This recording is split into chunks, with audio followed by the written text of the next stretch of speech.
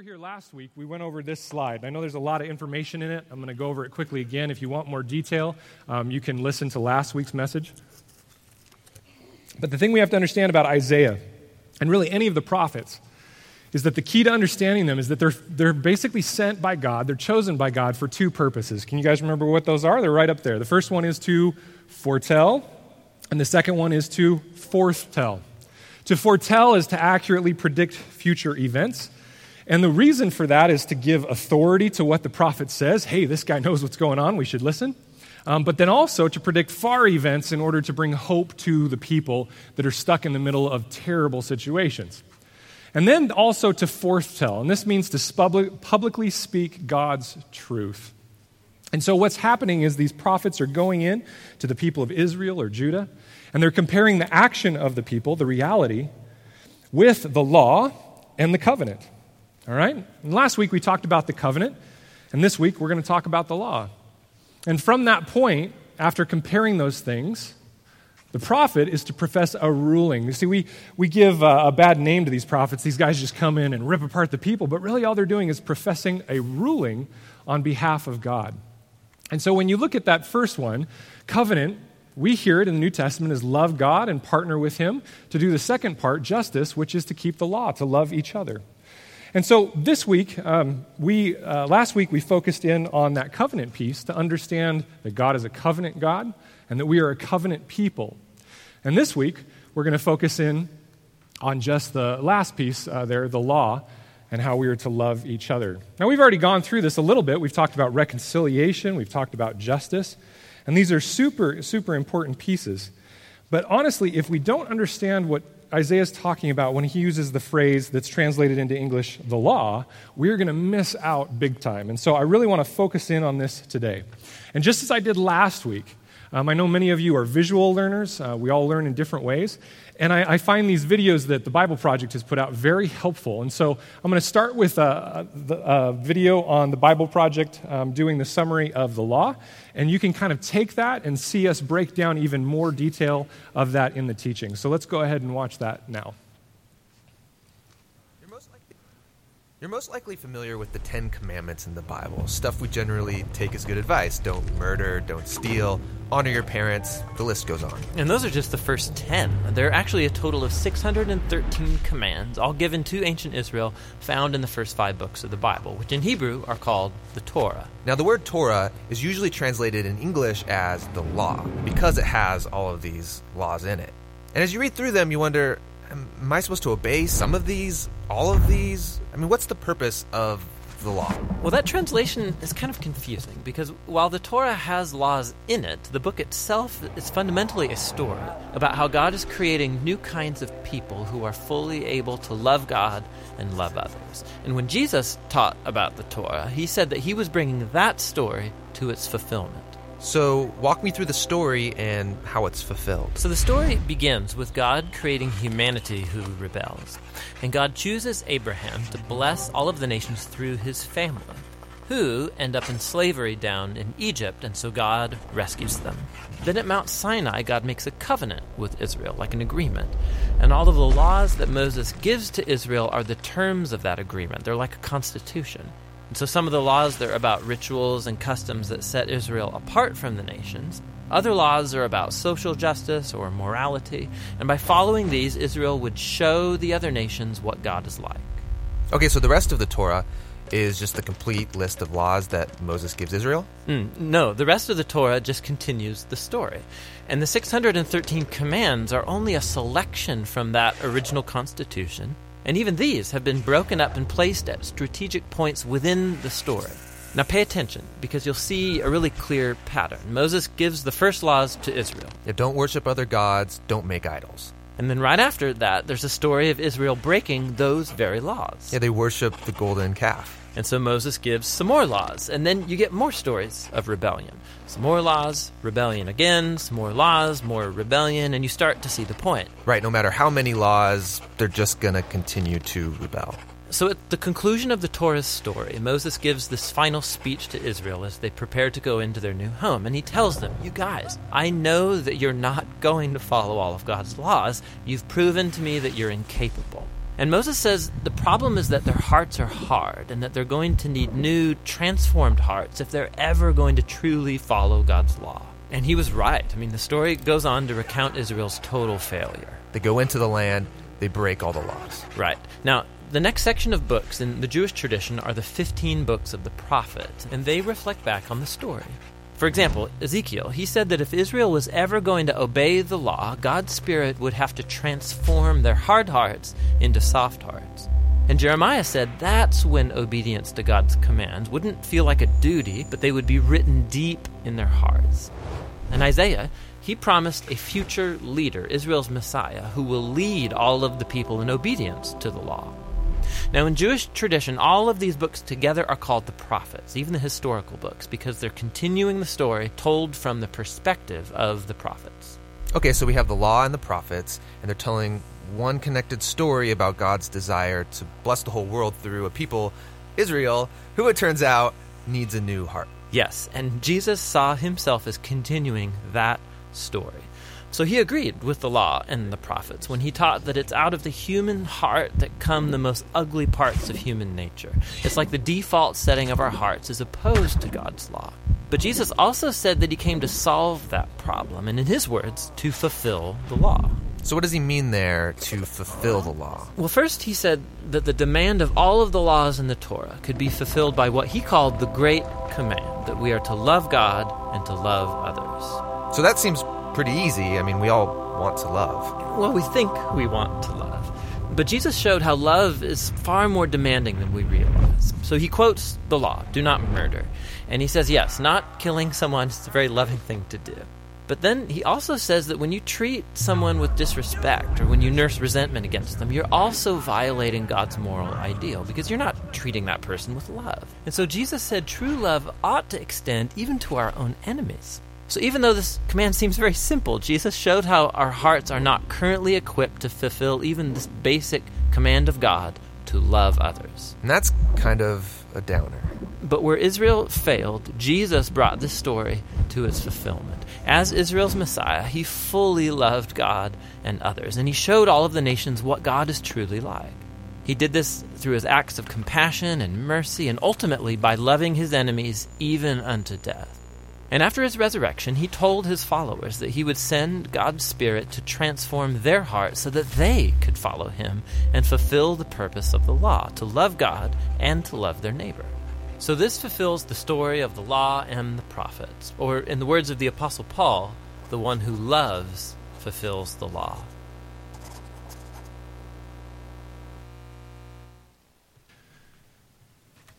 If you are interested in watching that again or any of their other videos, that's their website there. And I'm very thankful to them for the work they're doing. Well, many of us as Christians, I think, when we hear this topic of the law, we become slightly confused. Imagine being a non-believer in a world where on the news you see the Christians fighting for having the Ten Commandments placed at the local courthouse and stating that we are a people that fight for the law. And then going to work and being spoken to by your Christian friend who says, we are not under the law, we are only under grace. Confusing? Yes. How about the teenager who goes to a parachurch organization and hears a wonderful presentation of the gospel that is true, that we are under grace. And then they come to a church like ours where we teach not only the grace, but the cost that goes along with that. And they hear that we are to grow in holiness, and they walk away depressed and sad because they think, I'm confused. Which is it? Do you follow the law or do you not? And this is something that I've run into a lot as a pastor. There is a confusion in us that does not stop at the non-believer. And so what I want to do first here is I want to clear up the confusion of the law. I think that one of the reasons we stay away from some of the Old Testament books is because we are confused about this topic of, and imagine me doing air quotes every time I say this from now on, the law, okay? That way I won't be doing this every 5 minutes, but the law, okay? We are confused about this topic. And we read the words of the New Testament, and there are some passages that, don't lie, you're just like me. For many years, you've glossed over them, moved by them, because you've said, well, Jesus must not understand what he's talking about. Let me give you a few of those. You can just write down the address when we get there. Here's the first one. This is Jesus in Matthew 5:17. He says, "Do not think I have come to abolish the law or the prophets. I have not come to abolish them, but to fulfill them. For truly I say to you, until heaven and earth pass away, not an iota, not a dot will pass from the law until all is accomplished. Therefore, whoever relaxes one of the least of these commandments and teaches others to do the same will be called least in the kingdom of heaven. But whoever does them and teaches them will be called great in the kingdom of heaven. For I tell you, unless your righteousness exceeds that of the scribes and Pharisees, you will never enter the kingdom of heaven." Let's look at 1 John here. These are the words of 1 John from chapter 5, verse 1. "Everyone who believes that Jesus is the Christ has been born of God, and everyone who loves the Father loves whoever has been born of him. By this we know that we love the children of God." In essence, he's saying this is how we know we're saved, when we love God and obey his commandments. "For this is the love of God, that we keep his commandments. And his commandments are not burdensome." What? John, what are you talking about here? "For everyone who has been born of God overcomes the world, and this is the victory that has overcome the world, our faith. Who is it that overcomes the world except the one who believes that Jesus is the Son of God?" Even one of our primary passages that we've based the vision of this church off of, and I think that should be the vision of all churches in the kingdom, is Matthew 28:19. "Go therefore, make disciples of all nations, baptizing them in the name of the Father and of the Son and of the Holy Spirit." All right, we're with you, Jesus. "Teaching them to observe all that I have commanded you." See, we live in an environment and in a world where it's no longer supposed to be preaching or teaching. No, Hans, it's supposed to be a discussion. We're supposed to have a discussion because it's not about being taught. It's not about preaching. It's about all of us coming to an agreement as to what we believe. No, guys, we are to learn what God has commanded us. And he says, "Behold, I am with you always to the end of the age." Now, this can lead to two very polarizing factions on this spectrum of responses. One of them is the group of people, the community of faith that says, "Oh no, we must do all the Mosaic law. Let's do all of it. We have to start and work through all of it in order to be saved." And there's many of those communities in Salem that say that you have to follow the Torah explicitly. As I'm going to show you, that is not what God is saying here. The second end of the spectrum is those that state it all must be thrown out due to the supposed hypocrisy. Many of the non-believing community make fun of the Christian text because they say, you can't eat shellfish, you can't dress with two types of fabric. Well, all you Christians are hypocrites, so let's throw out that and all the rest of the laws. But as you hear these words of Jesus and John, I want to ask you a very simple question. Okay, this is question and answer time. Get prepared here. Ready? Simple yes or no. Does it sound to Jesus and John like we are no longer under the law? And see, that's the confusion. There's a few of you that said no strongly, but the rest of you go, "I don't really know. I'm confused." And so I want to clear this up because the answer is are we still under the law? Brace yourselves. You might run out screaming. Yes. We are under a law. Notice I said a. We are not under the law, air quotes, the law. We are not under the Mosaic law. Now, what am I saying? Am I going against all of the teaching of historical Christianity about grace? Absolutely not. What we need to realize and first understand when we read most of the Bible is that when the Bible says the law, because of our lack of words in the English language, a lot of times it's not talking about the same law. It's not necessarily talking about the Mosaic law. We covered this a bit when we went through Romans. But this is the big point. You can write this down. There is a more foundational law of God than the Mosaic law. There is a more foundational law of God than the Mosaic law. And what I would submit to you is that law can be titled the law of faithful or covenantal love, the law of trust. See, we see this reflected throughout Scripture. You can think of Jesus, and remember those couple of times where Jesus did things on the Sabbath that he wasn't supposed to. He healed a man with a withered hand, and everybody erupted, and they said, "You can't do that. This is the Sabbath. That's work." And Jesus responds and says, "Wait a minute. Is it against the law to do good on the Sabbath?" He, in essence, said, "I care more about the person than I do about the law." Another time, he's walking through the grain fields, and some of his disciples pull off some of the grain and begin to eat it because they're hungry. And some of the Pharisees that are tracking them down like dogs say, "Wait a minute, you can't do that. That's work. It's the Sabbath." And Jesus said, No. I'm the Lord of the Sabbath, and what I say is the Sabbath was made for man, not the other way around. He cares about the person more so than he does about the law. Is Jesus just a rebel? Is he the latest trend in hipster pastors who wants to throw away the law and step in and give a new idea of the grace of God? No, not at all. In fact, he perfectly fulfills the laws. His answers, when he's questioned about this, speak to an underlying system of rule, of law, in which it is lawful to do good over and above what these laws, people think these laws are saying. God's law is about loving the person.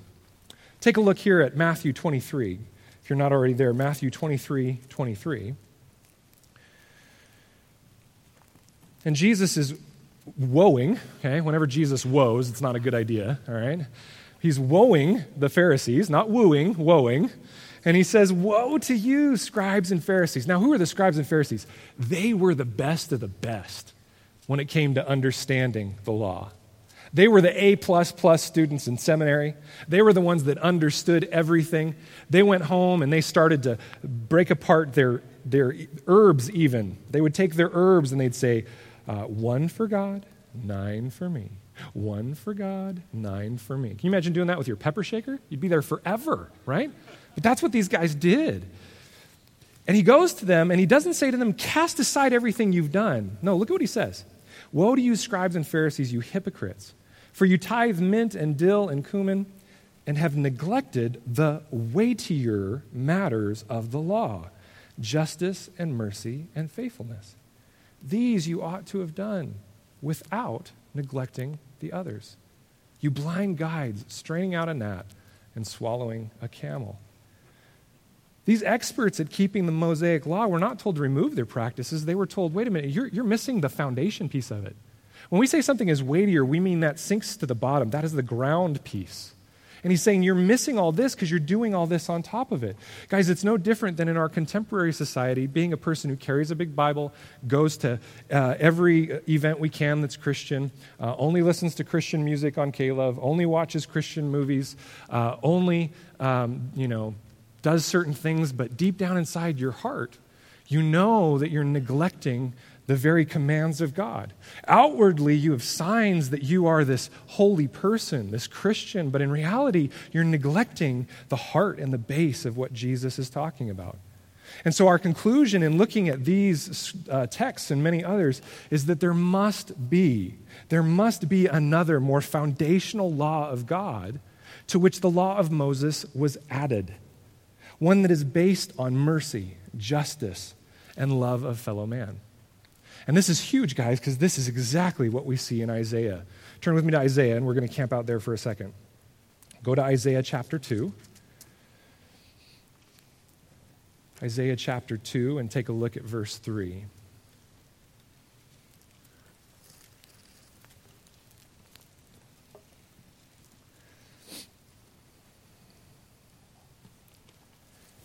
This is speaking of what's called the millennial kingdom, the messianic kingdom, when Jesus fully rules and reigns over his people and the earth is brought to shalom, to wholeness, to peace. And it says, at that time, Isaiah 2:3, "And many people shall come and say, 'Come, let us go up to the mountain of the Lord, to the house of the God of Jacob, that he may teach us his ways, and that we may walk in his paths. For out of Zion shall go the law, and the word of the Lord from Jerusalem.' Now, some of your translations might have may go the teaching or the instruction. And the reason is because the Hebrew word there for law is Torah. And Torah means instruction. It means law. It means something that you hear and you obey. Okay? So does it sound like the law is present in the midst of Jesus' reign? Absolutely. Okay, Hans, you're confusing me even more. Well, let's go to Isaiah 5:24. Isaiah 5:24.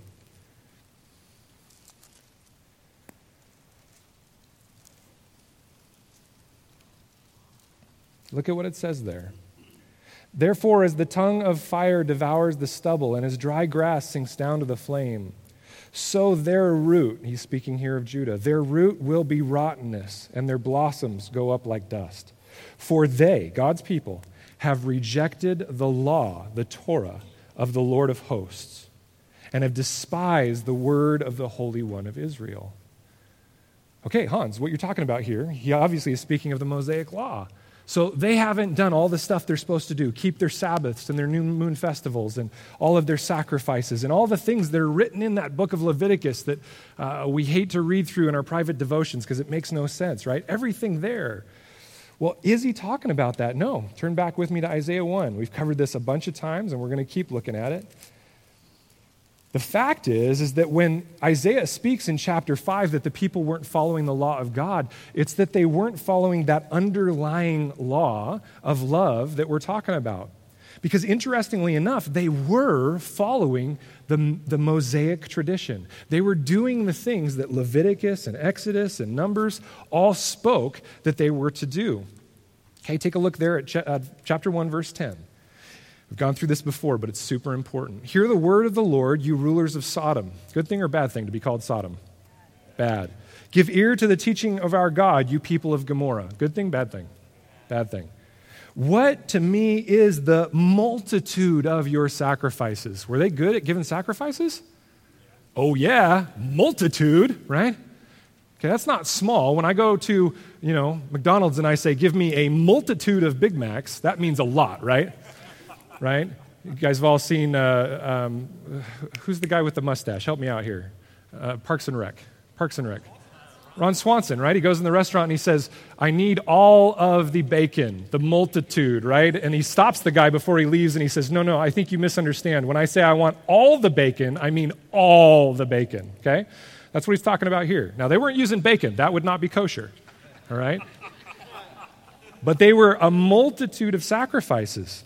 He says, I've had enough of your burnt offerings of ram and the fat of well-fed beasts. Man, they were spending time to raise up their 4-H cows to go take them and sacrifice them. They were doing everything they could.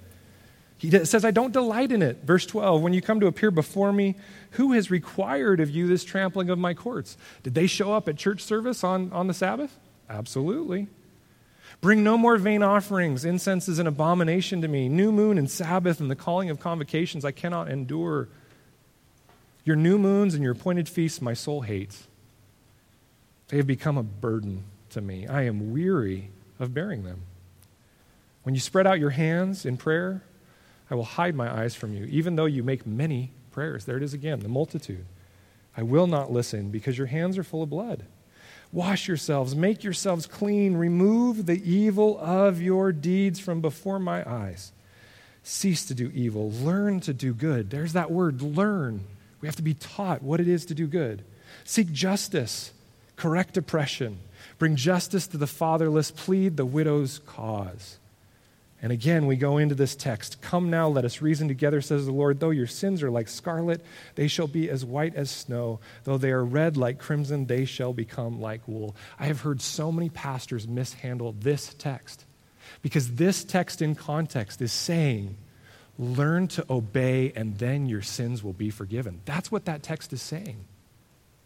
This is not taken out of context to only speak of grace. Yes, grace is required, as we will see, just stick with me, in order to be obedient. But what this is stating is, once you are in relationship with Yahweh, learn to do His will, His heart, and then your sins will become like snow. See, the fact is that, yes, They were practicing the Mosaic tradition, but no, they were not practicing the law of God. It was the law of love, practicing redemption, justice, and mercy, those things that truly reflected his character. You can write this point down next. It reflects his character because God's law of love is a reflection of his covenant faithfulness. His covenant faithfulness. Last week we discussed the covenant faithfulness of God, his chesed, his faithful love to us. All of the story of the law is based on that character and on displaying that character to the world. You might say, Hans, what was the point of giving the Mosaic law? To just confuse everybody? Well, we're going to read a text here in a second that tells us what the point was. The point was very simple. It was to protect the people from the world around them, make a special people that would be a witness on behalf of God, and hold them just tightly enough that from them could come the Messiah that would give us the fullness of obedience, the fullness of God's grace. It was God trying to take his people out of the world and use them in a way that would send them. So some of the weirdest laws that we see in there. Why not wear two types of fabric in the same clothes? Because God didn't want you joining up with the people of the world. Why not plant your field with two types of seed? Because as we've seen, you're either of your father, the seed of the devil, or your father, the one in heaven. Which seed are you? Don't combine with another type of seed. Why on earth would he have this weird thing where every 7 years you have to forgive debt? Well, because it's a picture of the way that he treats us, that he forgives us our debt. Everything in the law was painted, or was to paint, this idea of God being faithful in his covenant love for his people. Let's go to Deuteronomy, and we're going to camp out there for a little bit. Go to Deuteronomy 6, and you'll see what I mean.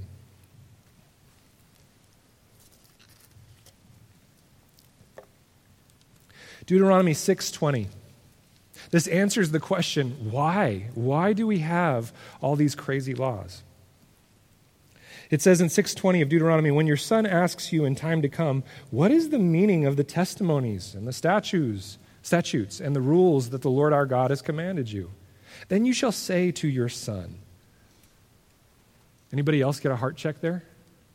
How many of us teach our children the law of God?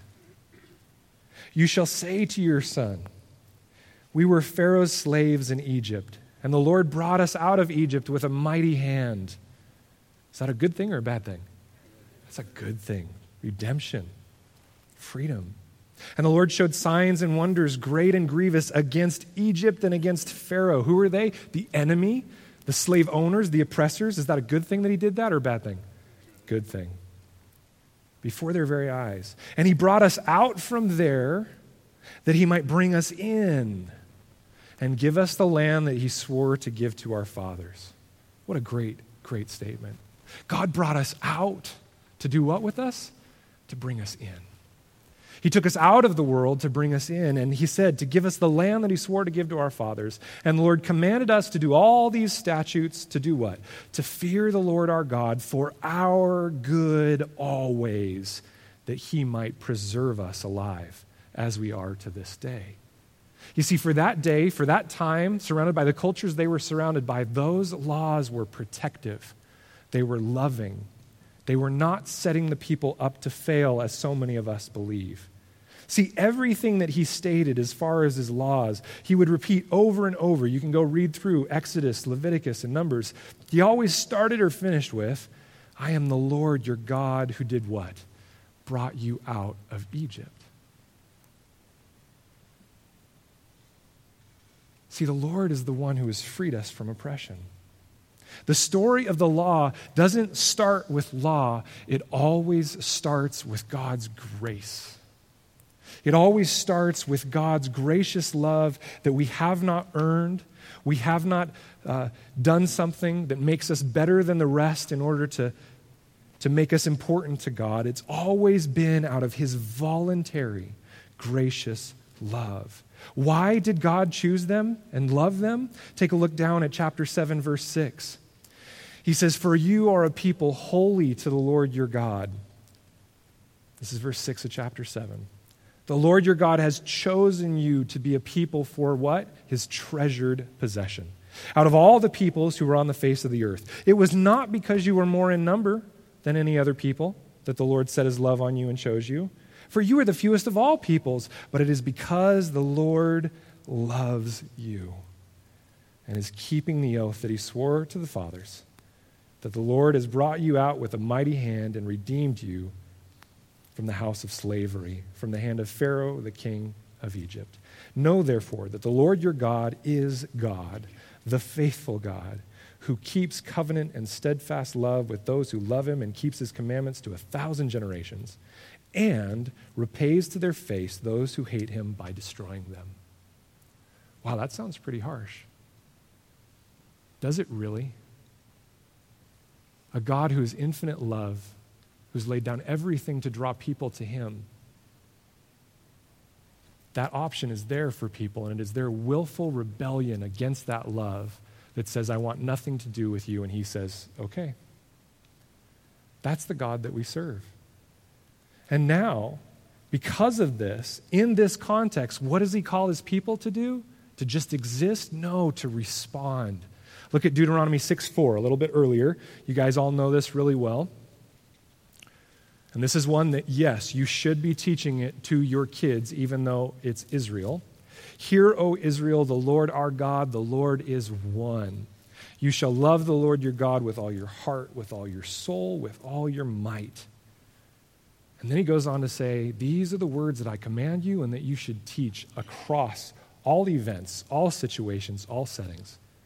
He calls us to respond with willing obedience to a gracious, sovereign king and the love that he's given us. And this is what sets us apart in true righteousness. The fact that the God of the universe, the creator of the universe, has loved us, not because we love him, that's simply the response, but because he has loved us and drawn himself to us. That's the thing that sets you apart. It's not the Bible you carry, the movies you watch, the music you listen to. It's that God is near to you and he loves you. Look at Deuteronomy 4. Look at Deuteronomy 4:5. Chapter 4, verse 5.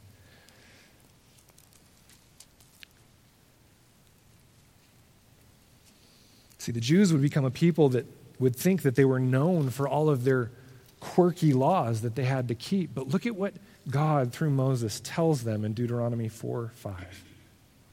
See, I have taught you statutes and rules as the Lord my God commanded me. This is Moses speaking. That you should do them in the land that you are entering to take possession of it. Keep them and do them, for that will be your wisdom and your understanding in the sight of all the peoples who, when they hear all these statutes, they won't say, cool laws, right? No, they will say, surely this great nation is a wise and understanding people. For what great nation is there that has a God so near to it as the Lord our God is to us whenever we call upon him? And what great nation is there that has statutes and rules so righteous as all this law that I set before you today? Only take care and keep your souls diligently, lest you forget the things that your eyes have seen, unless they depart from your heart all the days of your life. Make them known to your children and your children's children, how on that day you stood before the Lord your God at Horeb. And then he tells them about the receiving of the law. A God so near to the people. Now, in our mentality, in our context, in our society, we can very much quickly turn this into God, the genie in the bottle that we can call on. He's near to us, which means my life should be one of ease and comfort. But see, the witness that they were to have was not in their ease of life. Let me say that again. The witness that they were to have was not in their ease of life, but in their relationship with God. We wrongly base our legitimacy, our acceptance, our love, or the fact that we are lovable upon whether or not our life has ease and comfort, and how wrong this is. For it is in the fires of trial and pain, defeat, discomfort, conflict, brokenness, all of these that the covenant faithfulness is forged in a relationship. I see this all the time in marriage counseling. If we were doing it right, our life would be easier. No. As I've said before, the way you fight is whether or not you have a successful marriage. Fighting is just going to happen. And this is the way in any relationship, even our relationship with God. We cry out to God and we ask in cases, God, why do you not love me better? Why is my life not in the expectations that I had set before? Why do I not have this setting in life or this kind of physical material gain? And he responds and says, I actually love you so well that I have literally borne your brokenness and carried your griefs. And I've literally gone to hell and back for you. Dear brothers and sisters, do not mistake ease and comfort for God's faithfulness. God's faithfulness is what carries us through the times of trial and tribulation. And so in reality, obedience to the law of God comes down to this: trusting that God is and always will be faithful to us, and willingly submitting our lives in grateful response to his law of love. See, when God tells us that the life we are to lead is a certain way, we respond to it because we know he's faithful and good, and what he calls good, we must also. And many of us get caught in this trap where we start to call things bad that he calls good. And in doing so, we remove our trust from him and we start to become our own God, deciding our own life. Now, how do we do this? What are our examples? Well, the easy one is Jesus, and we'll get there in a minute. We go to Jesus and we see ultimate trust of the Father. We see ultimate obedience and submission. But I want to first ratchet it up just a bit, not get to that point of perfection for you. I want to show you someone else who's more in our league. Abraham. Abraham was not perfect by any stretch. You read the stories and you think, as Ian told our young adults group, what a dirtbag. And it's true. There are points where Abraham, man, he is a dirtbag. Okay? But the reality is I can identify with that. Anyone else identify with the dirtbags in the Bible, right? Yes? Okay. The rest of you are all holy. That's fine. Okay?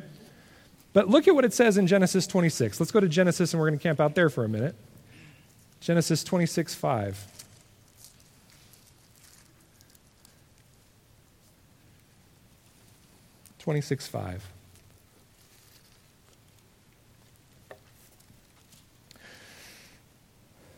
Abraham, forgive me when I see you in heaven. I'm sure that will be awkward.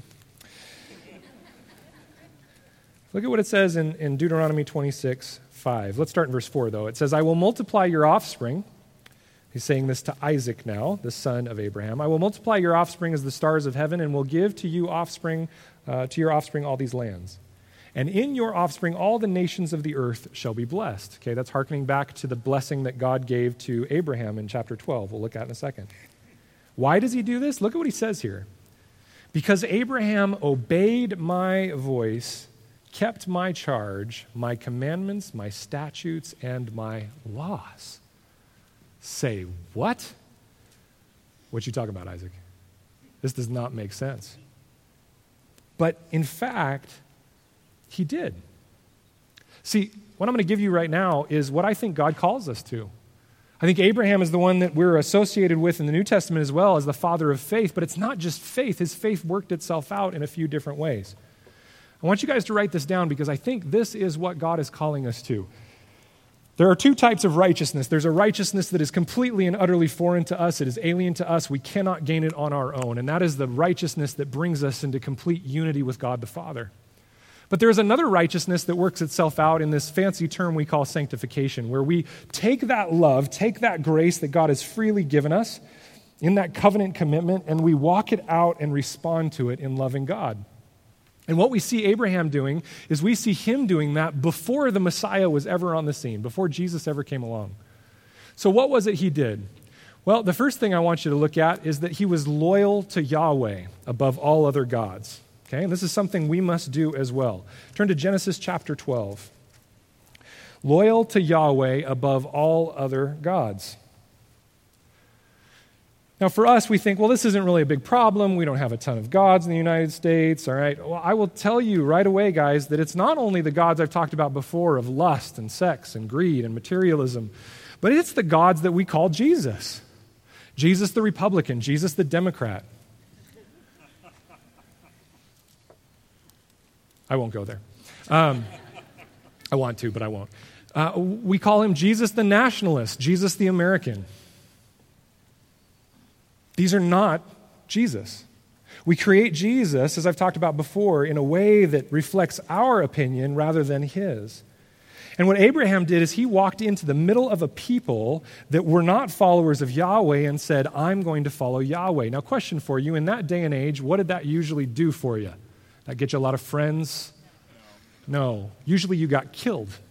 Why? Because if you truly believe in that culture that the God you serve, let's call him the God Fred, okay? Let's say Fred is the one who is the God that provides everything. And you know that Fred is pretty persnickety. He needs total obedience from his people. And so you want your crops to be blessed and you want to have children. And so you say, Fred, I'm going to worship you and I'm going to make sure that nobody else does anything that's going to upset you because I know you can be upset pretty good, right? It's kind of like how we tend to view God, which is actually wrong, right? And so then somebody trucks in and throws up an altar and says, I'm going to worship somebody that is completely contrary to Fred. You think that's going to make Fred happy? Nope. So what would you do? For the good of your crops and the good of your family, you would kill that person. It was gutsy to worship a different God. Take a look at Genesis 12, verse 6. Abram passed through the land to the place at Shechem, to the oak of Moreh. At the time, the Canaanites were in the land. Did the Canaanites worship Yahweh? Yes or no? No. Then the Lord appeared to Abram and said, to your offspring I will give this land. So he built there an altar to the Lord who had appeared to him. And from there, he moved on throughout the land of Canaan. He worshiped Yahweh as opposed to all other gods. In other words, he sacrificed to only one God. All his time, talents, treasure, everything went to that one God, and all others faded away. Was he perfect in this? Absolutely not, but that was the trajectory he was headed on. Secondly, he trusted in Yahweh's faithfulness. Turn with me to Genesis 15.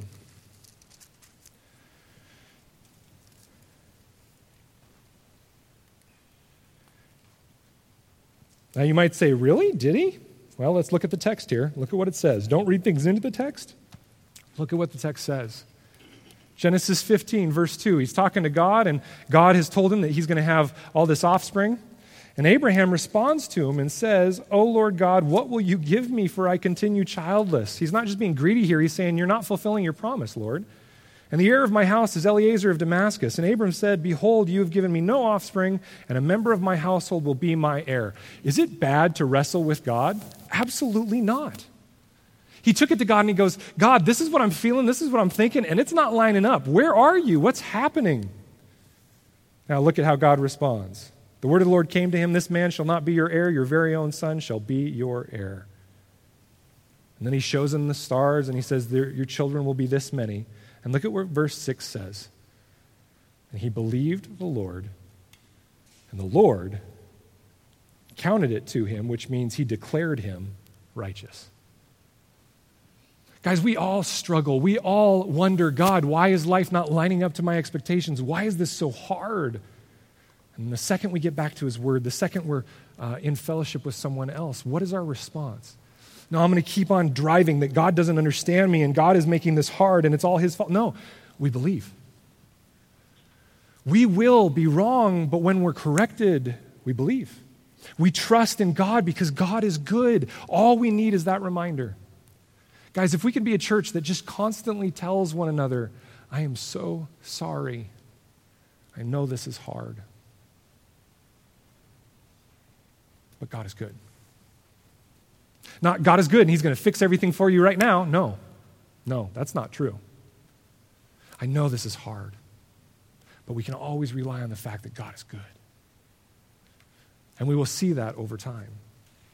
Third thing is to be obedient in righteousness. Be obedient in righteousness. Turn to Genesis 18 for me. In Genesis 18, this is the scene where God is going to send his angels down into Sodom and Gomorrah, and he says, I need to stop and I need to talk with Abram and see what he says. Why does he do that? He says in Genesis 18:18, seeing that Abraham shall surely become a great and mighty nation, and all the nations of the earth shall be blessed in him. For I have chosen him that he may command his children and his household after him to keep the way of the Lord, the way of Yahweh, by doing righteousness and justice, so that the Lord may bring to Abraham what he has promised him. Abraham would be obedient in righteousness. Really, Hans? Abraham, obedient? In fact, that's the opposite of what he seems in many of the stories. Guys, this is one of our biggest problems in American culture, is that we think we're supposed to be perfect today. We think that salvation is a point in time. We think that we're supposed to understand everything as a point in time. I am 37. I've been studying this for over 15 years. I don't get this whole book. Do you? Some of you in here who I know have gone to the best schools and studied the Word forever. You're still trudging through it as well. It is a process.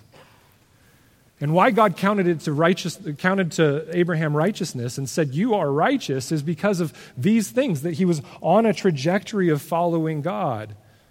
And in order to fill those gaps where Abraham did falter and fail, the most important piece of Abraham's righteousness is this. He was looking for a Messiah. He knew that he was not going to be perfect, that he was going to constantly struggle, grow in the righteousness and holiness of God, learn his ways. But remember, Abraham had come out of a completely idolatrous civilization. Everything he was learning about Yahweh was completely new. And so he knew he had a growth curve. And so in 22:14, you guys know the story well, he takes Isaac up to sacrifice him, something that only the pagans did, so he must have been completely confused. Lord, you say to not sacrifice your kids, and now you're telling me to sacrifice my child. And Isaac wasn't a child. He was most likely a teenager into somewhat grown adult. He was strong enough to carry a bunch of wood on his back, and they get up there to the top, and he says, Isaac, I need you to bind yourself up and lay down on the altar because I'm going to sacrifice you. Talk about awkward father-son moment. But both of them, because of their faithfulness to Yahweh, they were obedient in righteousness and said, yes, let's do it. And then at that crucial moment, God spares Isaac and says, wait, stop, Abram. Now I know that you trust me. And he looks over and he sees a ram caught in the thorns, and he pulls him out and he gives a sacrifice of that ram to God. And then in talking about it at the end, he calls the name of that place, verse 14 of Genesis 22, the Lord will provide. Yahweh Yireh. You guys have sometimes heard it, Jehovah Jireh. The Lord will provide. The Lord will be the one that gives us what? A lamb. Notice the future statement there. The ram had already been provided. And this is a future tense statement. The Lord will provide. See, Abraham knew that he was broken and that he was not fully faithful to God, but that God would cover his brokenness. And what he had to do is respond in these other ways to say, I want to follow you, I want to serve you, and I want to grow in that process. Well, luckily, that lamb, that Messiah came. And not only did he come to sacrifice himself, but you can write this down, Jesus taught, personified, and fulfilled God's law of love. I could spend years just showing you this in the Gospels, in the epistles. But the truth is that Jesus came and he taught, he called for learners, for disciples to continue learning his ways. That realize we are never done learning. We always have to be teachable and continue to grow in order to soften the hardness of our hearts. But he also personified it. The many pictures of Jesus healing, the many pictures of Jesus serving. Now, he did those same things as Abraham. Was he loyal to God the Father? Absolutely. Remember when he was tempted, what did he say? I'm going to worship the God alone. Was he obedient? Yes, the Bible says obedient even to the point of death. Did he trust the Father? Absolutely. Father, if there's any other way, take this cup from me, but not my will, but your will be done. Why? Because he knew that God is good and that he could trust him even though it didn't feel like it. He reached out in ways of justice and reconciliation. He took the abused, the objectified women, and freed them and called them sisters. He reached out to the lepers, those dismissed by society and put on the outskirts, and took them to be his own. He brought them out so he could bring them in, and he brought them healing. He took the oppressed and he set them free. He took the poor and he raised them up in society, and he took the rich and he said, you're rich so that you can serve. He did all of these things, and he loved his enemies. He looked at his main enemy, Judas, and he knew that he was not the enemy, that the enemy was Satan. And he said, do what you've come to do, my friend, and he gave him a kiss. Jesus personified in every way the true law of God, and yet he did all the Mosaic law as well, but he knew that the underlying law was love. And so this is why in Matthew 22, the scribe comes to him and says, what is the greatest commandment? Let's end all the arguments. Everybody's been debating it for years. What is it, Jesus? And Jesus says, you shall love the Lord your God with all your heart, mind, and soul. And the second is like it, you shall love your neighbor as yourself. These are the laws upon which all the law and the prophets are based. Jesus taught, personified, and fulfilled God's love. Rather than lifting himself up over the rest of the Jews as the Pharisees and the Sadducees had did by their holiness, Jesus became a servant to all, even washing the feet of his own disciples at the meal before his death. His very life personified his closeness with the Father. Not the laws that he kept, but people knew when they were around Jesus that they had been around the Father.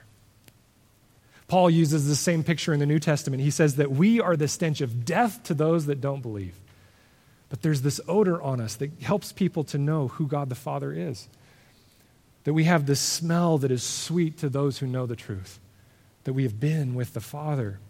Why? Because love goes out and it emanates and it fills.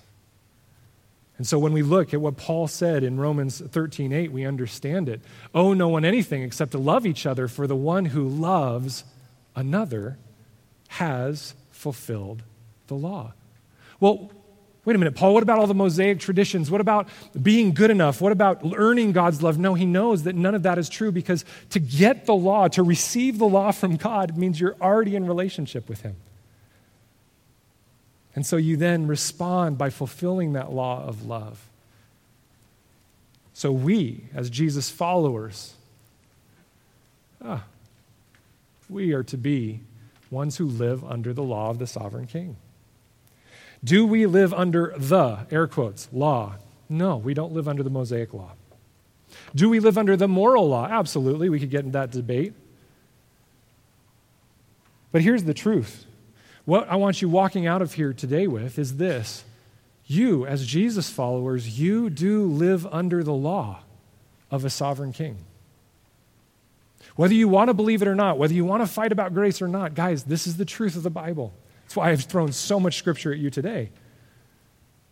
We live under the law of the sovereign King, the law of love. Well, what happens when we break that law? What happens, Hans, when you might treat your wife or your children or maybe somebody in the congregation badly? I've broken the law of love. So what must I do in that moment? Repent and step back into the law of love and reconcile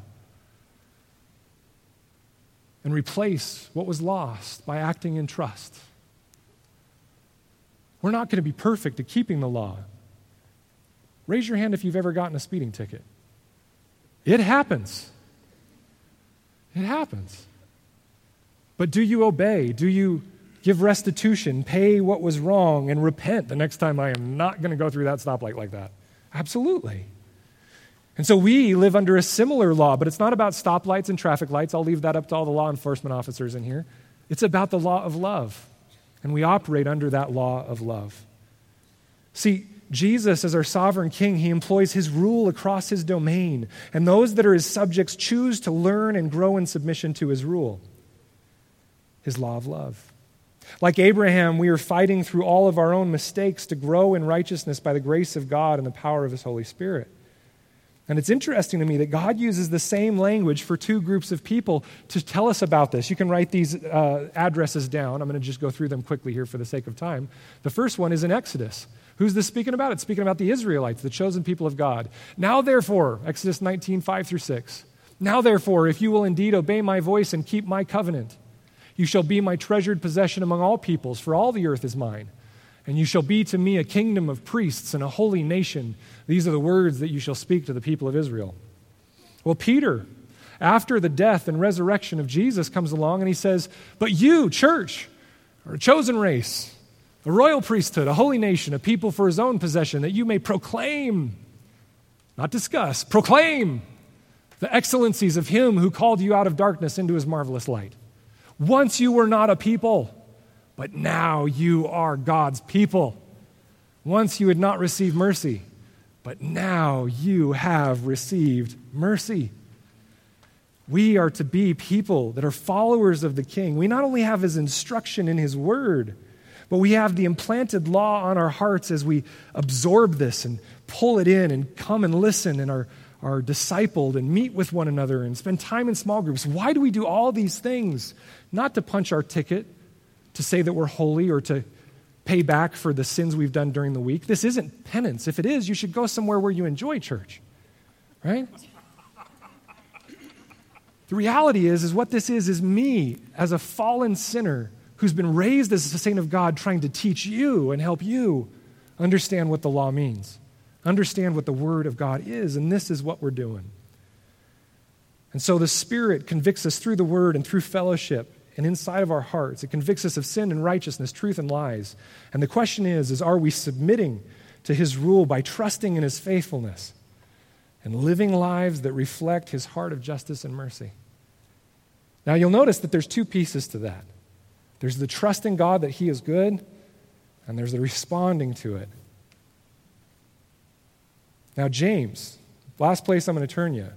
James says this better than I ever could. So let's turn to James chapter 1, and this is where we're going to finish. I'm going to read a pretty good section of Scripture here. Sizable.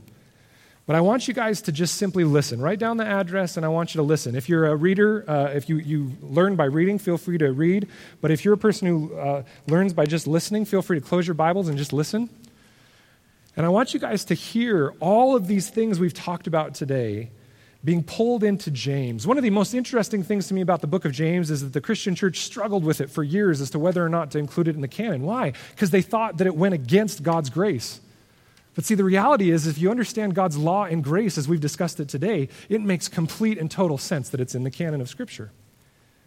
So we're going to start in James 1:19, and I'm going to just read for a while, so just get comfortable and just listen, and then we'll finish up. Know this, my beloved brothers and sisters. Let every person be quick to hear, slow to speak, slow to anger. For the anger of man does not produce the righteousness of God. Therefore put away all filthiness and rampant wickedness, and receive with meekness the implanted word, which is able to save your souls. But be doers of the word, and not hearers only, deceiving yourselves. For if anyone is a hearer of the word and not a doer, he is like a man who looks intently at his natural face in a mirror. For he looks at himself and he goes away and at once forgets what he was like. But the one who looks into the perfect law, the law of liberty, and perseveres, being no hearer who forgets but a doer who acts, he will be blessed in his doing. If anyone thinks he is religious and does not bridle his tongue but deceives his heart, this person's religion is worthless.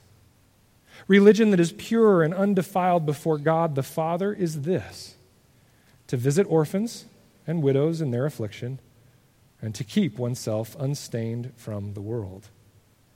My brothers and sisters, show no partiality as you hold the faith in our Lord Jesus Christ, the Lord of glory.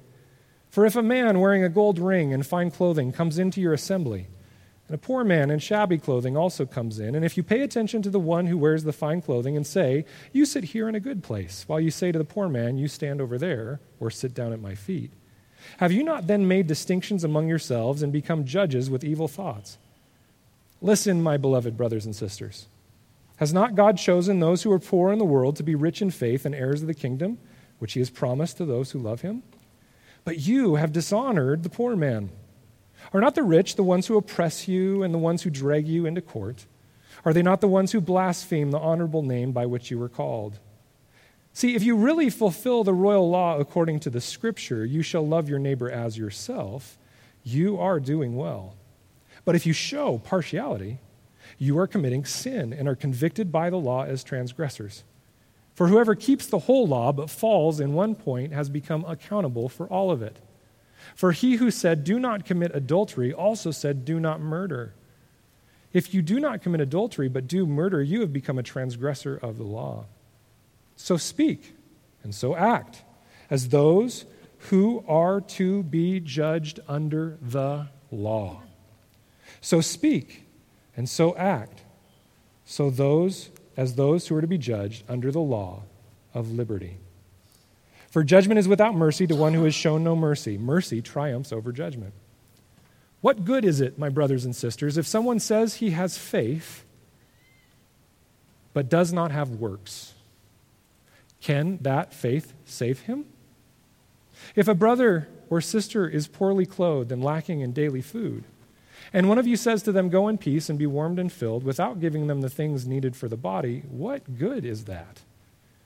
So also, faith by itself, if it does not have works, is dead. But someone will say, "You have faith, and I have works. Show me your faith apart from your works, and I will show you my faith by my works. You believe that God is one," referring to the great Shema. "You do well. Even the demons believe that, and they shudder. Do you want to be shown, you foolish person, that faith apart from works is useless? Was not Abraham, our father, justified by works when he offered up his son Isaac on the altar?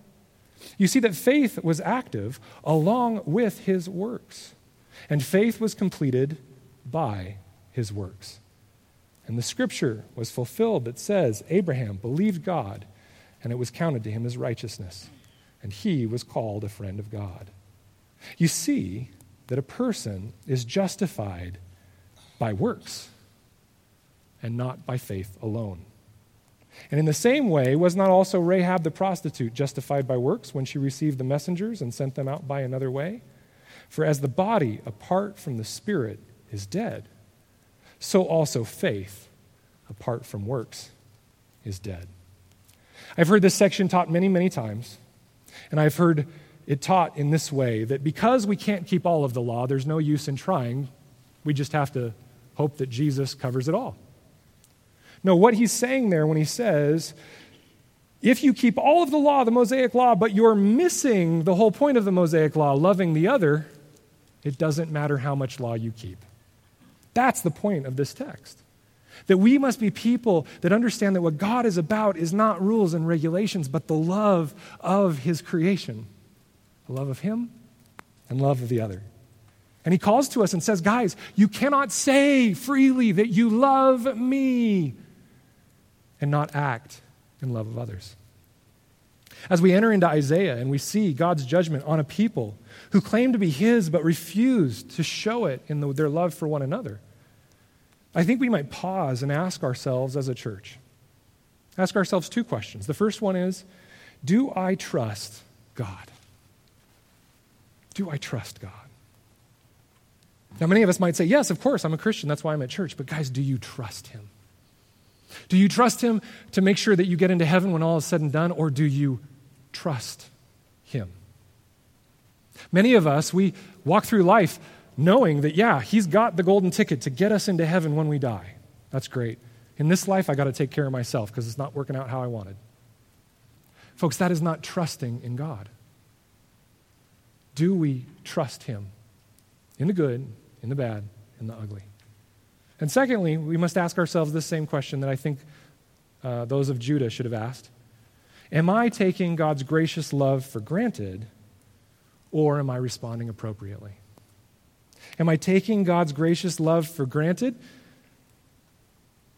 or am I responding appropriately?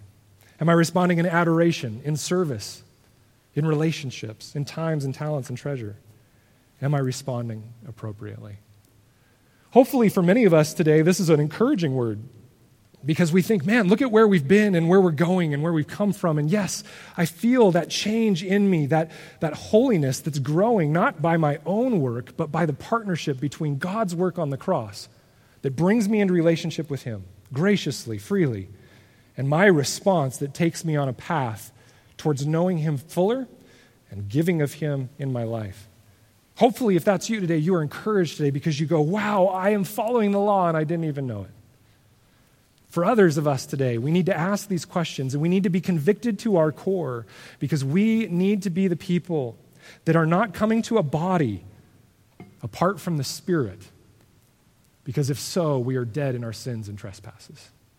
But we are coming to a body that is full of the Spirit, love, joy, peace, patience, kindness, gentleness, self-control. And it's playing out in the way we respond to one another and the way we respond to those around us. That's my prayer for us today, that we would be people that by our works we prove our faith.